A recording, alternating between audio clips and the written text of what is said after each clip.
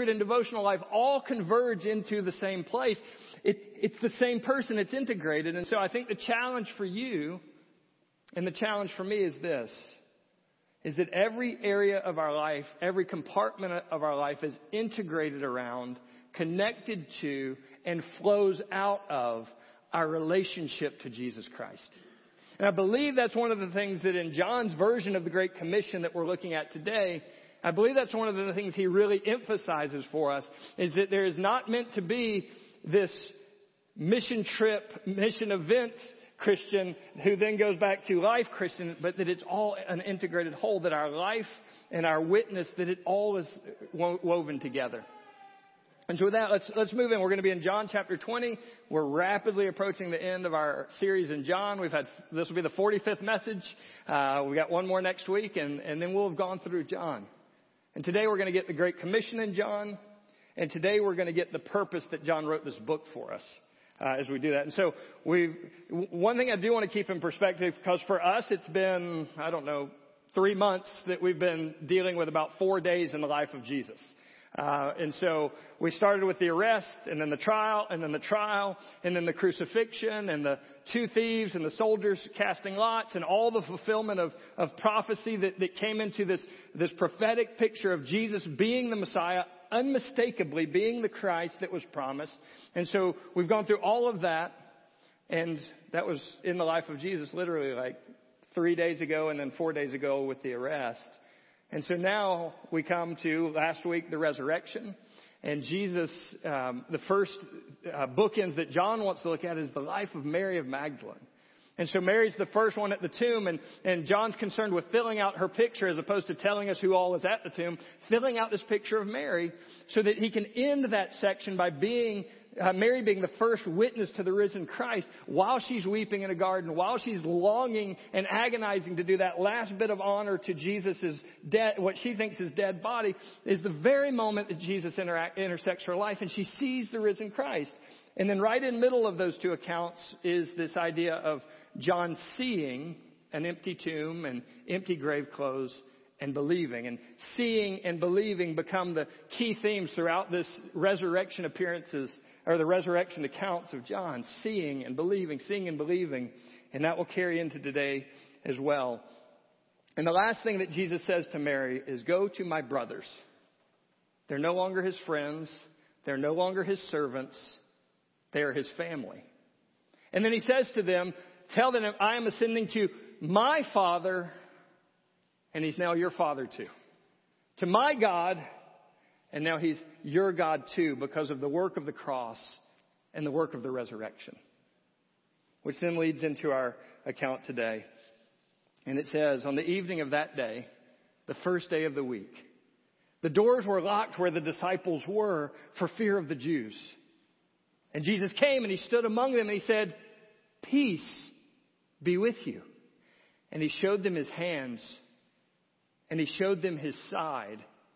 And the disciples were glad when they saw the Lord.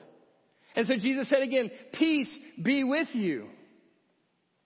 As the Father has sent me, so even so I am sending you. And he breathed on them. And he said, receive the Holy Spirit. If you forgive the sins of any, they are forgiven. And if you withhold forgiveness, it is withheld.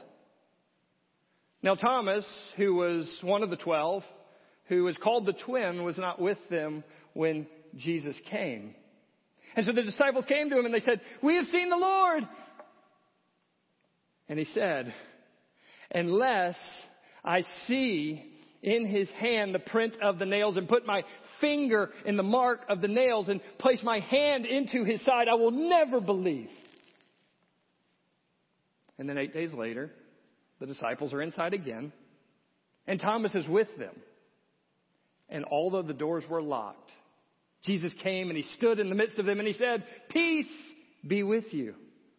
And then he said to Thomas, Thomas, put your finger here and see the print of the nails. Put your hand out and place it into my side. Do not disbelieve, but believe. And Thomas said, my Lord and my God. And Jesus said to him, Do you believe now that you have seen? Blessed are those who have not seen and yet believe. Now, Jesus did many other signs in the presence of his disciples that are not written down in this book, but these are written that you may believe that Jesus is the Christ, the Son of God, and that by believing you would have life in his name. Let's pray. So, Father, I pray that the peace that Jesus pronounced over his disciples would be a peace you pronounce over us. That we would be whole. That we would be mended. That we would be full. And that we'd be whole, mended, and full of Jesus. And I pray that the commission that he declared over his disciples would be declared over us with fresh and new power. That we are sent people. We're not sent for just mission trips. We're not sent for just church services. We're not sent to just get together. We are sent for every moment of our life to show what Jesus is like in real people's lives. And then to share what Jesus is like with our lips. And so, God, would you give us a fresh commitment, a fresh welling up of your Spirit within us to be people who live like we're sent. Where every area of our life is filled with our relationship to Jesus. Would you start with me? Would you move through us? We pray in Jesus' name. Amen. So as we get into the text, it talks about it was that day and it was the first day of the week. And so we're still on that same morning. Mary Magdalene that morning has just encountered the risen Lord. She has just come to the disciples several hours ago and said, I have seen Jesus. And you know how they responded? In Luke, it tells us, it seemed like she was babbling idle tales to them.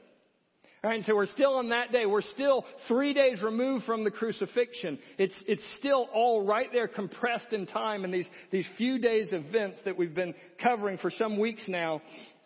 And so we move from Jesus' encounter with Mary, where she saw the Lord, to now his encounter with his disciples. And what do we find in them?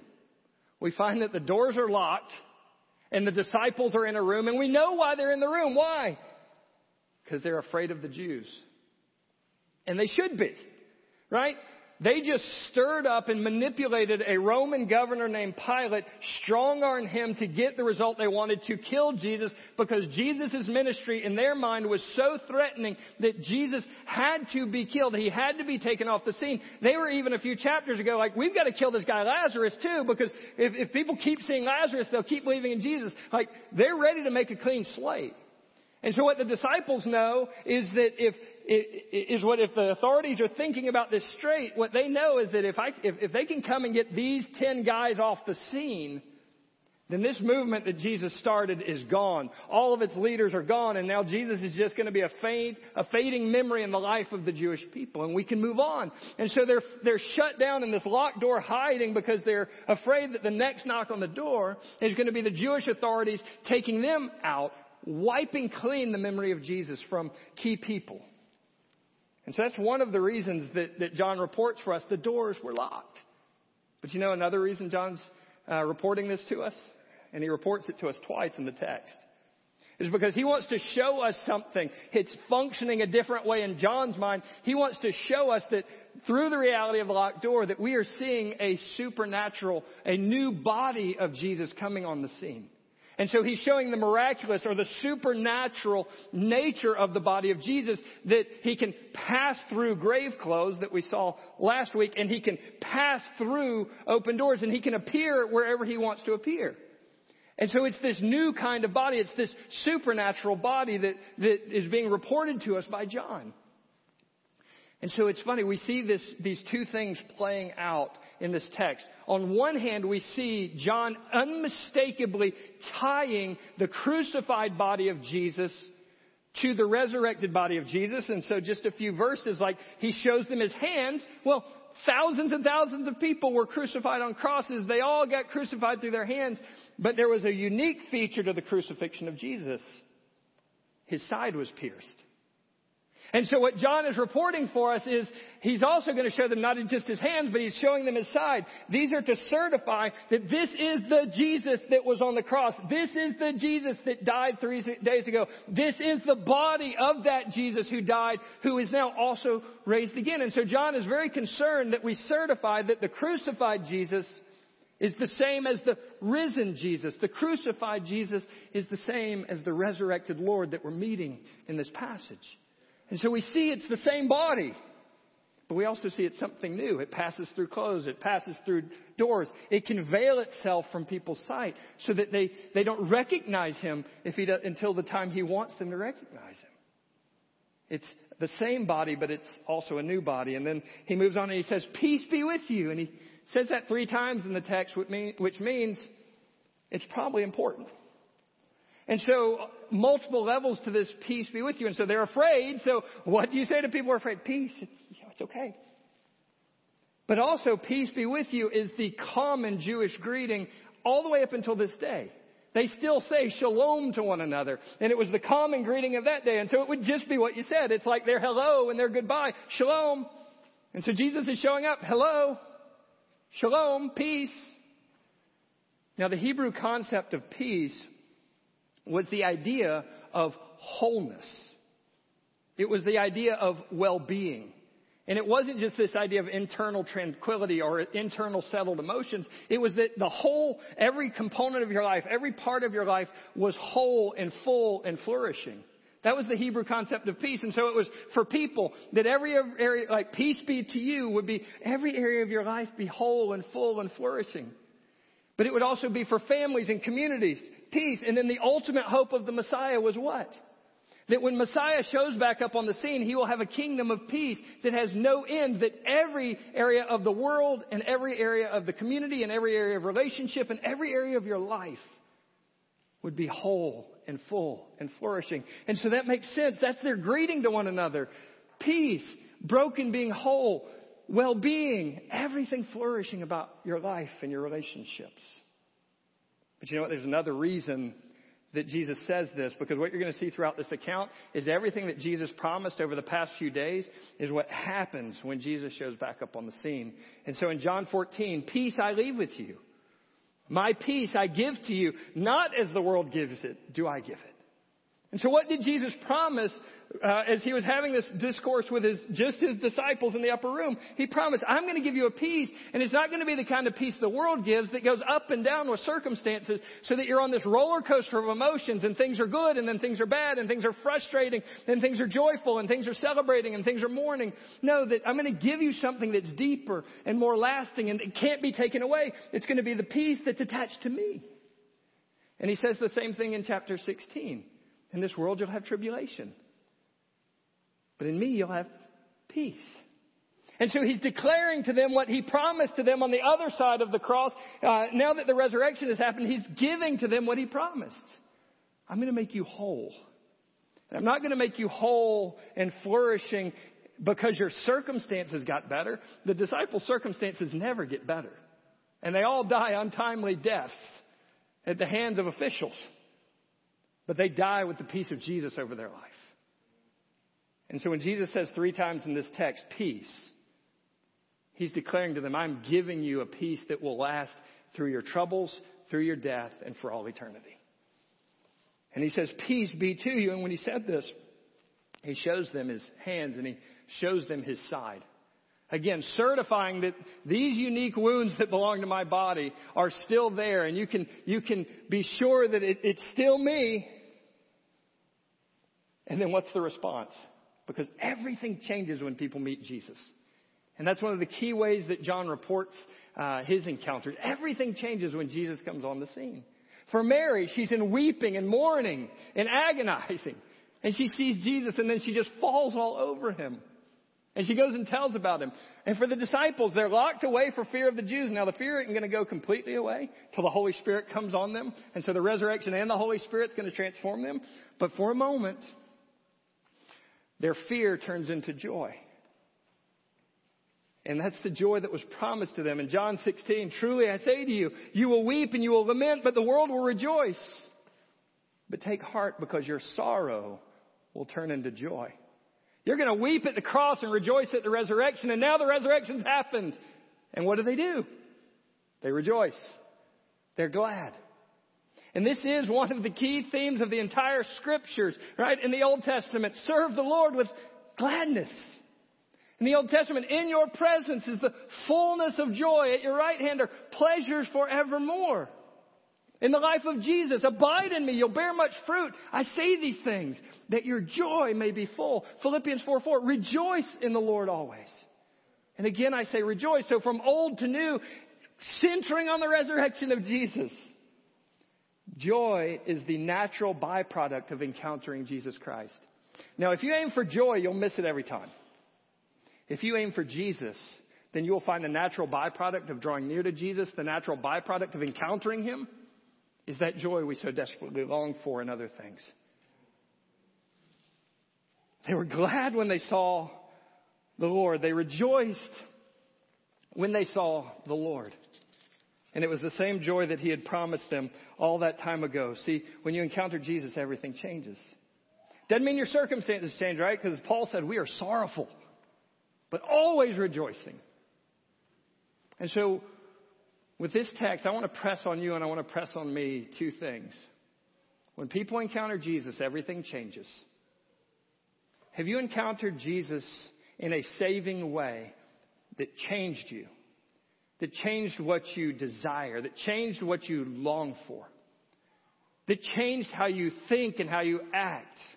Have you encountered Jesus and did it change you? Not perfectly all at once. No, there's a lifetime of that. But did it make a difference? Because every faith that can truly save you for eternity is a faith that will shape you in this life today. It will change you. You don't meet the resurrected Jesus and treasure the resurrected Jesus and it not change you. Has He changed you? And then I want to invite you, I want you to look back over your life. What are some of those moments that Jesus encountered you? And it moved you to that next level of transformation, that next level of change, that next level of discipleship. Because when you encounter Jesus, everything changes. And then I want to ask you the last question of that. How have you changed lately? How have I changed lately? It's so easy for me to tell 20-year-old stories of transformation. It's so easy for me to share 15-year-old stories of calling. But what's today's story of Jesus' faithfulness? What's today's story of Jesus' change? What's today's story of I'm different today? What are those for you? Because when we encounter Jesus, everything changes, and we're never meant to stop encountering Jesus. And then how's the joy meter of your life? Because an encounter with Jesus that changes you has this byproduct called joy. And so what's the joy meter of your life look like? See, I think joy functions as one of those warning lights on the dashboard of our soul that when it begins to go to zero, we realize that something is missing and something is lacking and something is disconnected. And it's not a call to go pursue happiness. It's not a call for distraction. It's not a call to buy a car. It's a call to say, God, please return me the joy of my salvation, as David cried.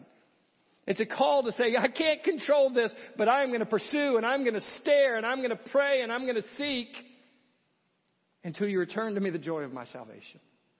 So that those little beams of joy can flow back into my life through all the junk that's going on. How's the joy meter of your life? And then he moves on to the Great Commission that we find in John.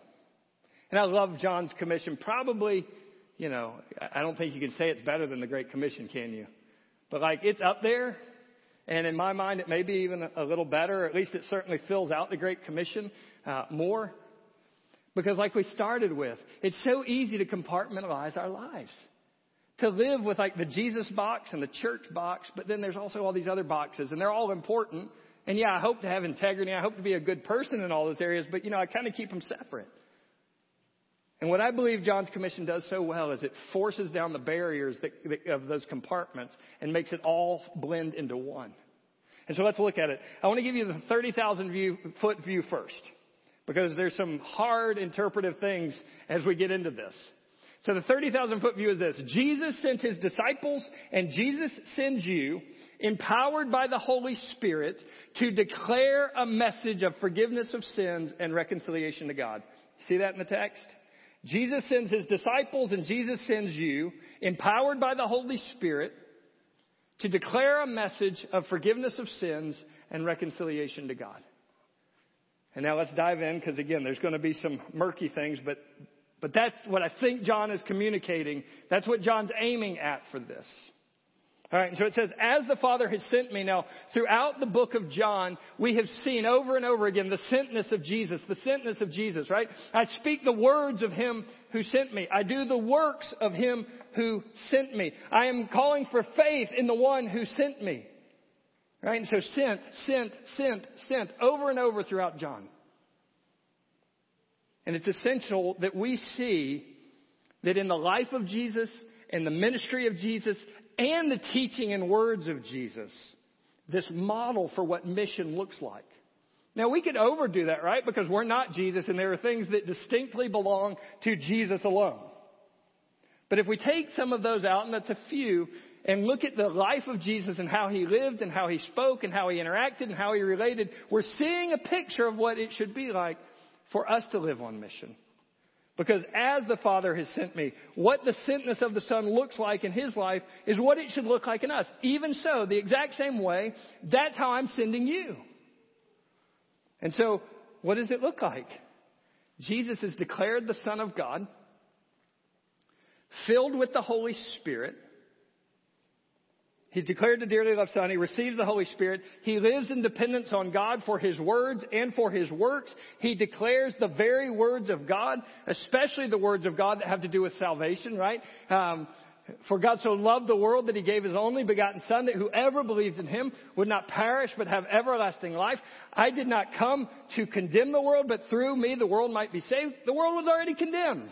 I came to rescue it, right? These are the words of Jesus. This is the message of Jesus. He is inviting faith out of the people he encounters, while displaying this is what God is like. His whole purpose in life is we beheld his glory as the glory of the only begotten of the Father. No one has seen God at any time. The Son has made him known. God has made him known. And so we're seeing what God is like, and we're hearing the declaration of who God is and what God has done. Right? And so a life that is sent and a message of salvation. And that's the way he's sending you. You are declared dearly loved children of God. I am going to my Father and your Father, who are empowered by the Holy Spirit. Right? When I go, it's better that I go away, because when I go, I'm going to send another helper like me. And he's going to lead you into all the truth. He's going to point you to my glory, right? There's this whole section on the Holy Spirit in the Upper Room Discourse. You're a dearly loved child, empowered by the Holy Spirit to abide in Jesus, to be made like Jesus, to live in dependence on Jesus, to then go declare the message of Jesus to the world. To declare the very words of God, not that you make up, but that he wrote down. And those words primarily center around a saving relationship to him, who Jesus is, what Jesus did, so that you can believe him and you can follow him. And so the way that Jesus was sent is the way that you have been sent as well. You have a message for your neighbors. You have a message for the nations.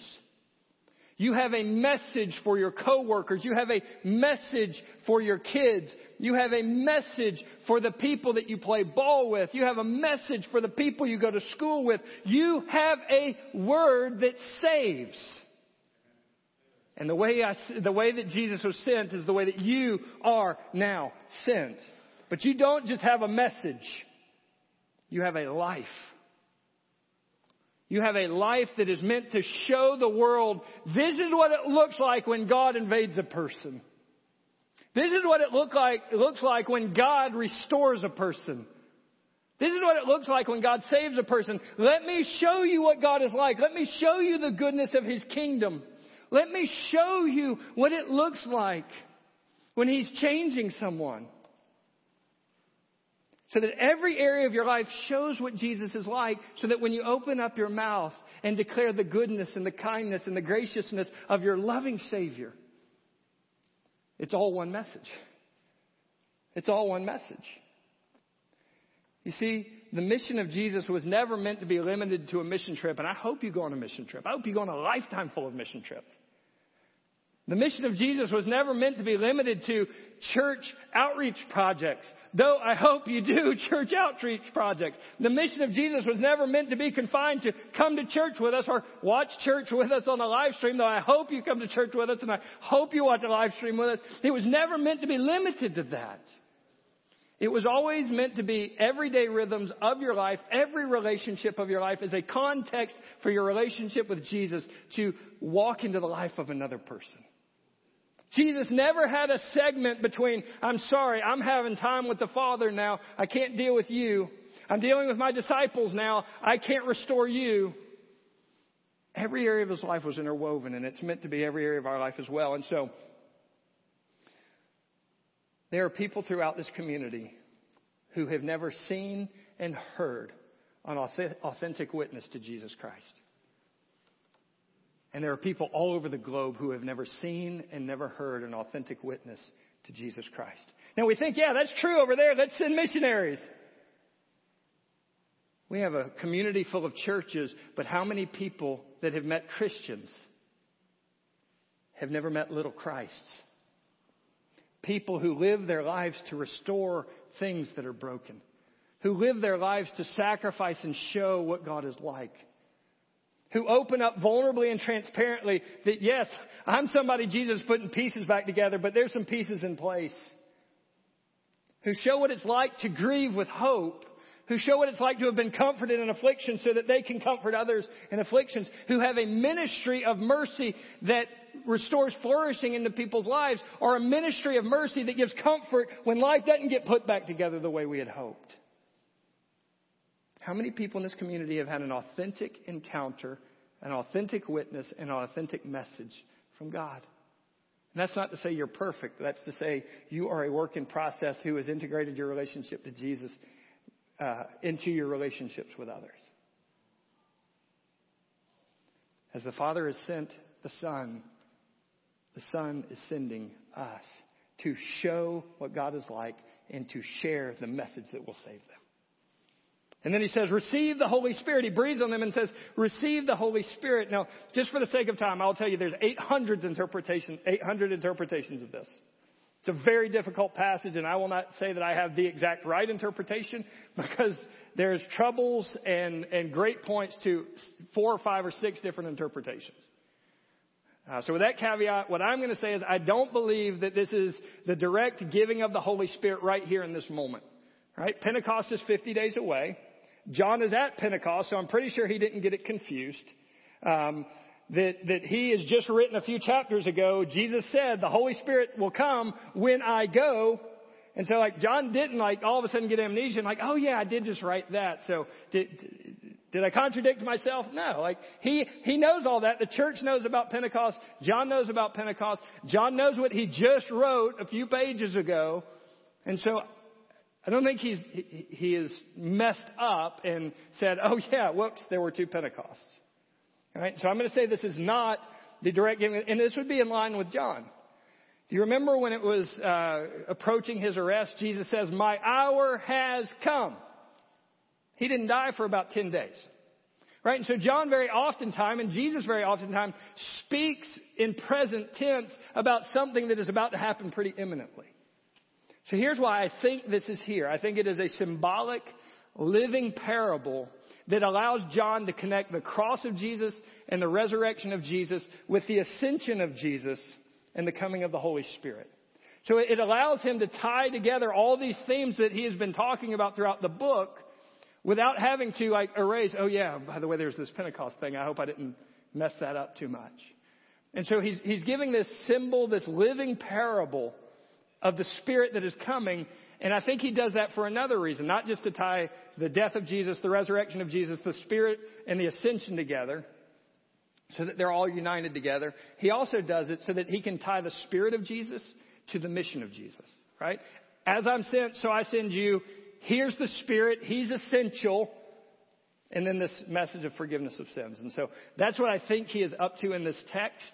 And again, if you want to dive in, There's pages and pages and pages and pages of commentary for you to wrestle with. This is not an easy passage. I want to acknowledge that. But I do want to say that's what I think he's up to, and it fits with the flow of John. So with that, he says one more hard thing, right? If you disciples, if you apostles forgive the sins of anyone, they're forgiven. And if you withhold forgiveness, it's withheld. And you're like, what?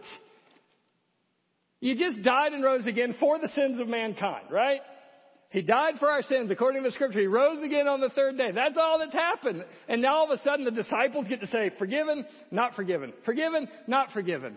No, put this thing back together. You are sent. You have the power of the Holy Spirit to transform your life, give dependence on God, and add power to your message. And when that message goes out, how are people going to respond? Some are going to believe. And they will receive the forgiveness of God. And you will be able to pronounce that over them. Your salvation includes the forgiveness of sins, the adoption to the Father. But if they reject the message of the gospel, if they reject your life and your witness, then what do you declare? Forgiveness has been withheld from you. Because that's the only message given among men by which we must be saved. And so it all fits together, even though it's kind of muddy and complex, that we are sent people with a message of salvation empowered by the Holy Spirit. And everyone who believes, they will receive the forgiveness of God. And though their sins be as scarlet, they'll be washed white as snow. But if they do not believe, they're condemned already, as Jesus has told us throughout this book. There's one more step we have to take, and it's Thomas's doubt and his profound declaration. And so as we get to this, I want to start with take it easy on Thomas, right? Mary and Magdalene just came in and was like, we saw the Lord, and they thought it was an idle tale. All of them are unbelievers. All of them are doubters. And then Thomas, all he asks for is like exactly what the other disciples just got. They got to see the hands. They got to see the side. He didn't. He wasn't there. And so take it easy. I know he's doubting Thomas, but you know what? You're doubting, I'll say it for me. I'm doubting Chris. Right? You're doubting fill in your name. It's all of us. They were all the doubting disciples, and we are all doubting disciples. Until Jesus comes to us, right? And so with that in mind, Thomas responds, we've seen the Lord, and he's like, I will never believe unless I touch it and put my hand in his side. I'll never believe it. And Jesus knows exactly what he says. And 8 days later, he shows up, which would again be the next Sunday because the Jewish way of accounting would include the day they were on. So it would include Sunday till the next Sunday. So they're back on Sunday. They're back on the first day of the week. What are they doing? And this is another reason I don't think he gave the Holy Spirit. They're locked up again. They're fearful again. They're not transformed. They go fishing in the next chapter thinking this whole thing is over. They've seen Jesus, but they still go fishing like everything's done. Right? They haven't been changed yet, but they're going to be. Completely changed yet, I should say, but they're going to be. And Jesus shows up and he's like, don't disbelieve, believe.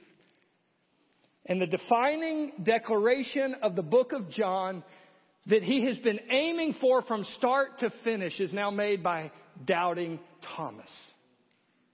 My Lord, my Messiah, my Christ, and my God. How did John start his book off? In the beginning was the Word, and the Word was with God.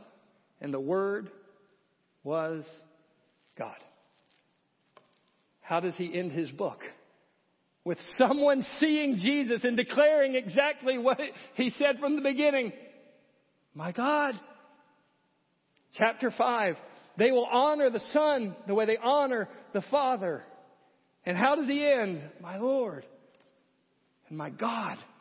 It is the saving declaration that John has been aiming for to acknowledge the saving Messiah work of Jesus and to acknowledge the divinity, the godness of Jesus. And by believing and acknowledging and declaring that, you will find eternal life.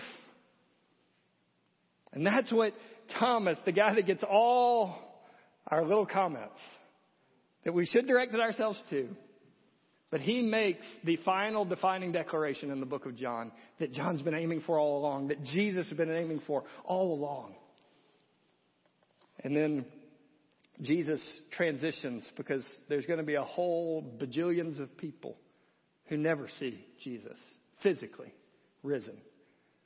And so he commends the faith of Thomas. He didn't rebuke him. You believe now that you see, but there's this special blessing out there. And it's this special blessing for those who will believe, even though they will never see. It's the same blessing that Peter picks up on in 1 Peter chapter 1 when he says, though you have not seen him, you rejoice with a joy that is inexpressible and filled with glory. Right? There's this joy, this blessing that's attached to faith. And that's how John ties together this last thing of Jesus, right? Blessed are those who believe but do not see. And then John's like, that's who I'm writing this book for. I'm writing my book for the believer so that there can be believers who have never seen. I'm an eyewitness of these things because I want to invite you to believe. And so he says now, which links himself to that last statement of believing but not seeing. Now, the disciples saw a bunch more miracles than this. But there's a specific purpose for the miracles I did include, the signs that I did include. You know what that purpose is? So that you that will never meet Jesus physically on this earth, resurrected, that you will be the ones who are blessed by believing. That's been John's whole purpose. 45 messages now that have been aimed at your faith, aimed at your saving faith, aimed at a restored, living, vibrant faith, because it's declared, here's Jesus, here's what he's like, here's what he's done, here's what he's said. Now, I want to give you the 7 signs of John because those have been moving to this point. I'll go through them quickly. The first one, chapter 2, water into wine. And the disciples saw his glory and they believed. The second one, we find in chapter 4, the official son is healed, but the Jews believe only because of the sign. That's what John tells us. But the official, the father, he believes because he heard the word of Jesus. Just like the Samaritans believed because they heard the word of Jesus, while the Jews only believed for signs. And then the third one in chapter 5, there's the paralytic man. There's no faith in the paralytic man. He goes and turns Jesus into the authorities. The fourth one in chapter 6, Jesus feeds the 5,000 and then he rebukes them because they follow him, not because they saw the sign, but because their stomachs were full of bread. Now I'm going to say this is not the 5th sign, but I may give it to you because it's possibly the 5th sign. Chapter 6, Jesus walks on water, but there's no response. All right, so the 5th/6th sign, chapter 9 and 10, there's the blind man who receives his sight, who stands under the grilling accusations of the council, about to get kicked out of the synagogue, stands up and he says, I don't know. Do you want to follow him? Oh, you're a follower of him now. I don't know, but all I know is this. I was blind, but now I see. And then Jesus comes and he makes his faith whole. And all of that was to illustrate the spiritual blindness of all these people who thought they were seeing so well. And then the 6th/7th sign, the rising of Lazarus. And many people believe in that sign. So many believe that they want to kill Lazarus because as long as Lazarus is alive, people will see his living body and believe. What I think is the 7th sign, it's not just me, by the way. The defining sign of the book of John is the sign that you see in this chapter that you're reading right now. The defining sign of John that calls you to a final saving faith is the resurrection of Jesus Christ, who Mary sees and clings. The resurrection of Jesus Christ, who John sees in empty grave clothes and believes. The one that the disciples see and they rejoice. And the one that Thomas sees and he declares, this is my Lord. This is the Christ. This is my God. And he'll be yours as well. And that is the final sign that leads John to say, I've written these signs. I've written this book for a very specific purpose. That you will believe, that you will know exactly who Jesus is, and you will believe that he is the Christ. And when you believe that he is the Christ and he is the only way to the Father, and he's opened a way for all to come to the Father, that you will have what John has promised 18 times in this book to this point. You'll find eternal life in his name. 18 times, a life that is full now, a life that is abundant now, a life that is rich now, a life that is whole now, a life that has an eternal quality now, and a life that will be forever then. If you'll believe it, and that's been John's pleading for 20 chapters now, believe. See the signs and believe, but don't believe because of the signs, believe because he is who he says he is. And that's my pleading to you. And that's my pleading to you out there. See the Jesus described and declared to you in this text that Thomas declares upon seeing, and believe. Believe. Believe in a way that is a saving faith that will change you and change your life and keep on changing you until the end. Return Return to a living faith in this living Messiah. A few practical things as we wrap up. Believe, as I've just challenged you, and then believe again. For 45 messages now, believe. And if you need to go back and listen until that saving faith awakens in your heart and you believe that He is the Christ. You believe that He's the Son of God. Listen again so that faith becomes alive again in your life. The second one, stare at Jesus. He is declared Lord and He is declared God. He is the crucified and risen Messiah. He is a healer. He is compassionate on the lowly. He preaches the gospel to the poor. He knows all things. He restores outcast women beside wells. And He's aiming at your peace, your restoration, your wholeness. Stare at Him until it comes. Stare at Him until the byproduct of joy begins to glimmer again in your life or grow again in your life. And then the last one, live sent. Look at the life of Jesus. Every person He encountered was a person that He wanted to have an encounter with God. He wanted to restore. He wanted to believe. He wanted to make whole. Do you view the people in your life that way?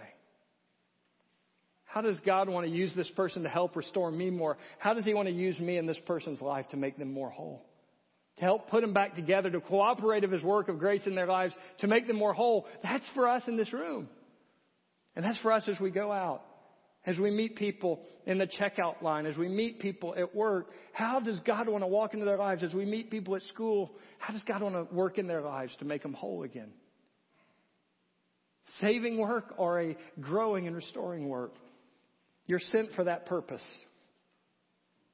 You're sent for that purpose. It's not a compartment of your life. It is your life.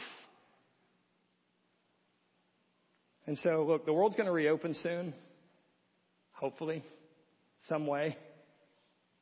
What kind of person is going to come out of this? Is it going to be a person, like for us, that has encountered more of Jesus and longs for Jesus and community again? Is it going to be a person who walks out of isolation and into a new set of relationships or renewed relationships and says, I want the Jesus that is in me to be infused into these relationships too? Don't compartmentalize. That's your calling. That's your commission. That's your joy. Let's pray.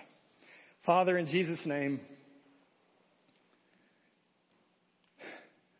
we ask for joy to be restored to us in the salvation we have in Christ. We ask for the work of change to continue from one degree to the next degree to the next degree until Jesus comes. Would you move it forward again from us being together? And God, we're filled with brokenness and we're surrounded with brokenness. Would you give us life in the Spirit, life in you, so that pieces get put back together because we're around? And God, we're surrounded by lostness. We're surrounded by people who have seen Christians, but they need to see Christ. And so, God, would you let our lives show Him off a little more? Yes, we're in process, but yes, show what He's like. God, would you do that? We pray it in Jesus' name. Amen. With that, we'd invite you to stand and sing with us. If you're on the stream, you're welcome to join in or sign off now, and then they'll dismiss at the end from there.